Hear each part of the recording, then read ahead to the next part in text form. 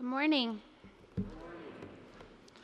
Our scripture passage today comes from the Gospel according to Matthew chapter 6, verses 5 through 8. Hear the word of the Lord.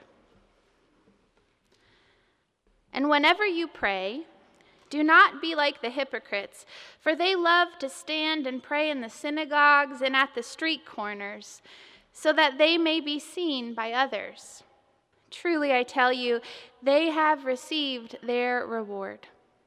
But whenever you pray, go into your room and shut the door, and pray to your Father who is in secret, and your Father who sees in secret will reward you. When you are praying, do not heap up empty phrases as the Gentiles do, for they think that they will be heard because of their many words.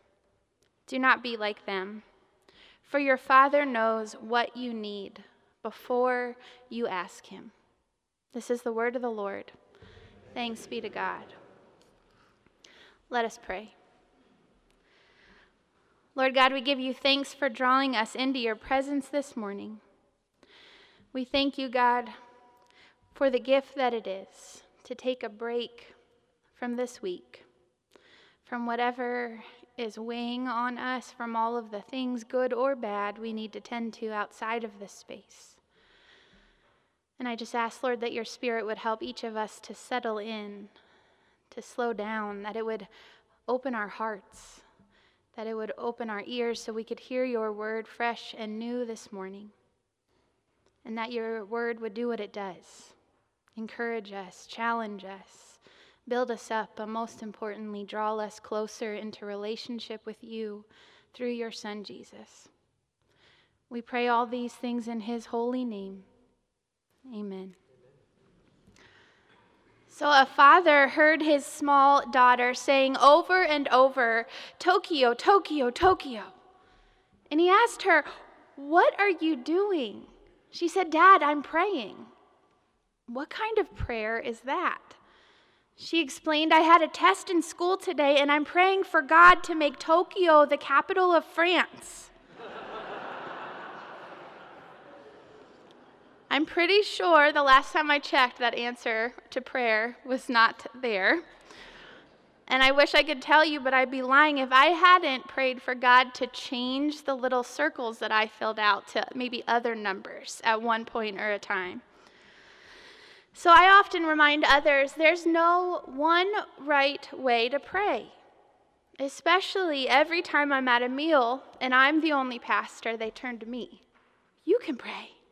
And I say, no, you can pray. There's no right way. But is there a wrong way? So there's the prayer announcement, as Pastor Eric taught me when I got here. Not that he does this, but this is what he calls it, a prayer announcement. And a prayer announcement might sound something like this: "Lord, be with us as we plan for our congregational meeting Sunday, February 26th at 11 a.m. That is actually when our congregational meeting is. But it's a prayer really for the purpose of reminding those we are praying with to not forget where and when they're supposed to be somewhere. And then we have the reality television prayer. This is a good one. "Lord, please be with Bert, whose son was seen in the back of a cop car late last night at Pima and Happy Valley." We know what this is about. It's a prayer that's really about sharing gossip and drama. And then there's the biggest error of them all, the long-winded prayer over a hot meal and now my dinner is cold. Don't do it. So while I'm tempted to say there's no wrong way to pray, I think that there is. And actually, in the Sermon on the Mount, Jesus explains that there is one wrong way to pray. He says, when you pray, don't be like the hypocrites, for they love to pray standing in the synagogues and on the street corners to be seen by others. The Greek word used in the New Testament for hypocrite means acting on a stage. You see, there were actors in the Greek theaters who would usually play more than one role. They would go off stage, pick up a mask, and then use that for a different character when they came back on. And sometimes they wouldn't even have to leave the stage. They would carry around another face, another mask. This is where the expression two-faced comes from. Today we also might throw out words like fake and phony, imposter, deceiver. Hypocrisy is the gap between what we show and who we are. It's the difference between what we say and how we live. The difference between our public persona and our private character. And Jesus is very clear about it. He does not like hypocrisy. In fact, he conducts a major critique of hypocrites in his Sermon on the Mount. In his sermon, Jesus addresses his disciples. He speaks to the religious, to his followers, and as followers of Jesus, this should make our ears perk up. We should listen to. As you heard last week from the Sermon on the Mount, he criticizes those who give to the poor hypocritically. They give by being loud and showy about their gifts. And then in this morning's scripture that I just read, Jesus criticizes those who pray hypocritically by again being loud and showy on street corners and in synagogues, using tons of words, trying to impress. And in the passage after this, Jesus goes on again to criticize those who fast hypocritically by again doing it in such a way that brings attention to what they are doing. Jesus criticizes them for why they do this. It's not for God.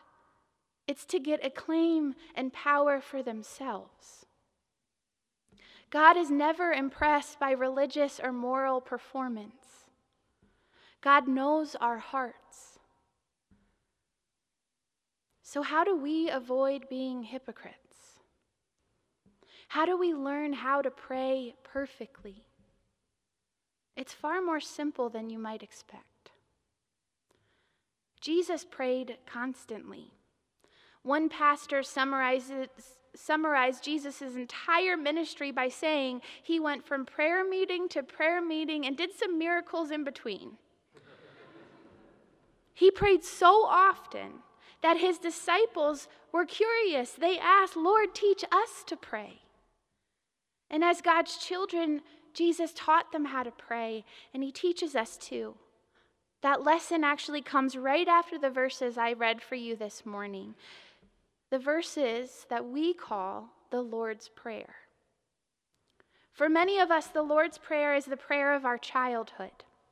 We learned it in Sunday school, or maybe in confirmation class. We said it with our parents.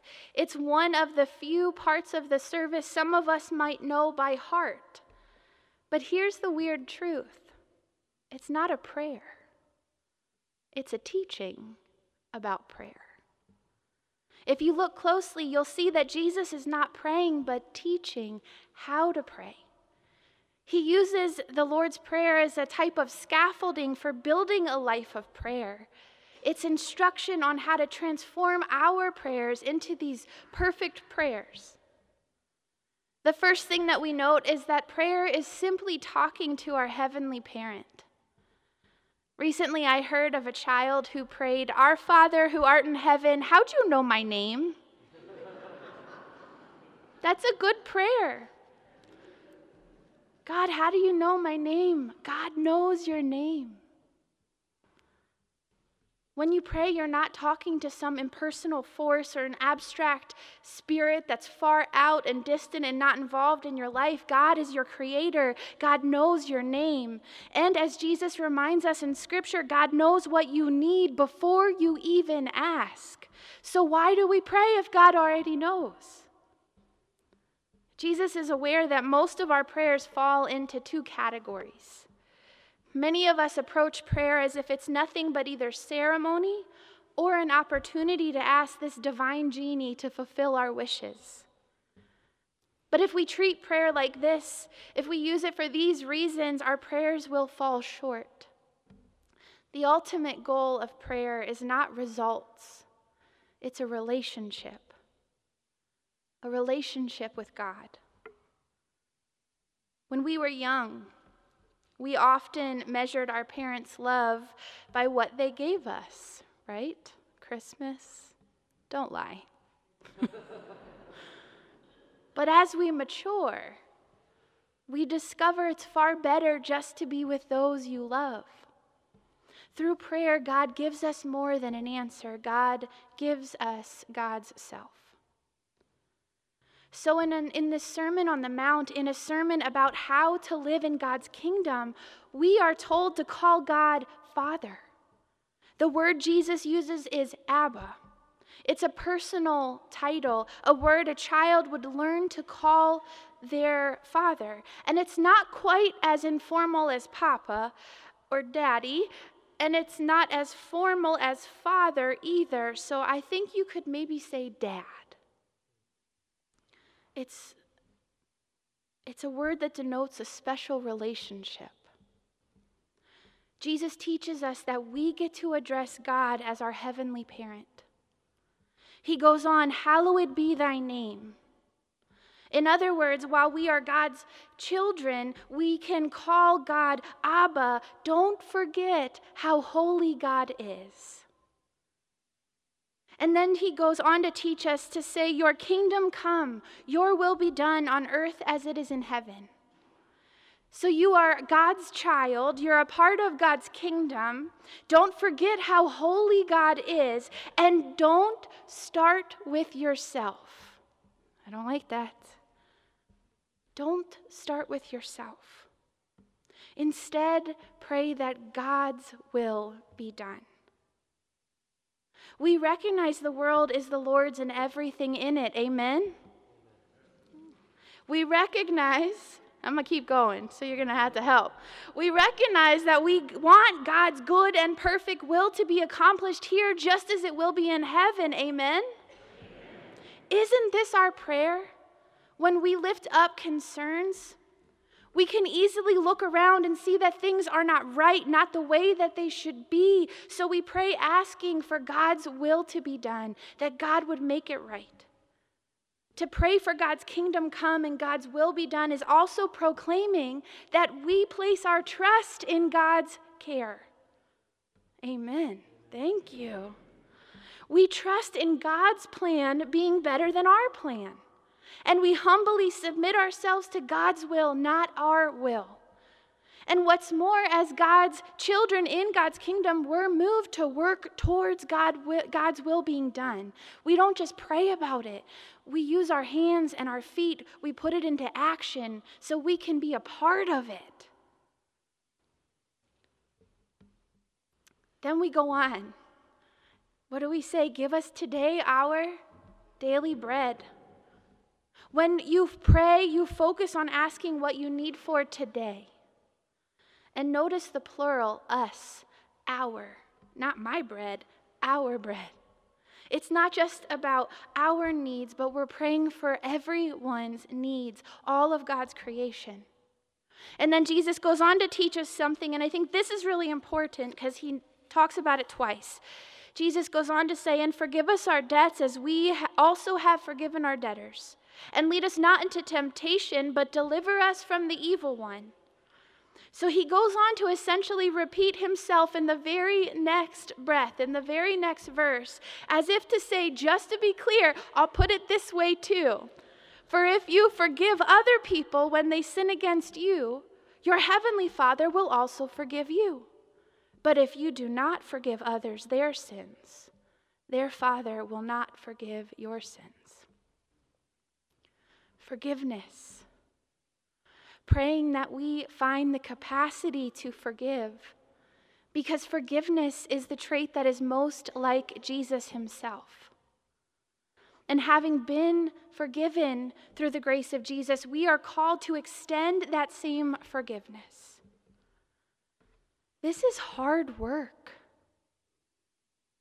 Forgiving, trusting, saying, "Thy will, not my will, God." It takes a lot of energy. It takes a lot of prayer. The good news is that we never pray alone. God's Spirit is a partner with us when we pray. This is why Jesus knew it was so important to pray in all things, but especially when we're burdened with demands, when we're overwhelmed by what we're witnessing or experiencing, when we're deep in grief, especially when we have no words. In Romans 8, Paul writes these magnificent words. Likewise, the Spirit helps us in our weakness, for we do not know how to pray as we ought. But that very Spirit intercedes with sighs too deep for words. And God, who searches the heart, knows what is the mind of the Spirit, because the Spirit intercedes for the saints according to the will of God. Sometimes when we pray, we just can't put what we are feeling into words. But we have a translator, the Spirit of God. The Holy Spirit can take our deepest emotions, our groans of pain, our sighs too deep for words, and translate them into perfect prayers that are heard at the very throne of God. So what is a perfect prayer? It's simple. It's honest. It's a matter of your heart. It's a prayer of transformation within, a shift of focus from you to God. A prayer that recognizes our incredibly special relationship, that we are children of the God Most High and Holy. It's a prayer that doesn't treat God like a genie in the bottle, but rather seeks out God's will to be done in all areas of this life and the next in heaven. It's a prayer not just for our own interests, but one that is concerned with all of God's creation. A prayer which proclaims our trust in the God who is the Alpha and the Omega, the beginning and the end. A prayer that can be said together in worship, surrounded by the community of faith, while also at the same time said in the privacy of our own hearts. It's a prayer which sometimes uses words, and sometimes sighs too deep for words. And it's a prayer always with the help of God's Holy Spirit. Would you please join me in prayer? Abba, our parent in heaven, you are amazing. With a God like you loving us, we don't have to pretend. We don't have to put on a show. Reveal who you are in our hearts once more. Set the world right. Do what's best in every corner of your creation. And may we be a part of your kingdom work. Keep us alive with 3 square meals. Keep us forgiven with you and forgiving others. Keep us safe from ourselves and from evil. You're in charge, forever and always. Amen.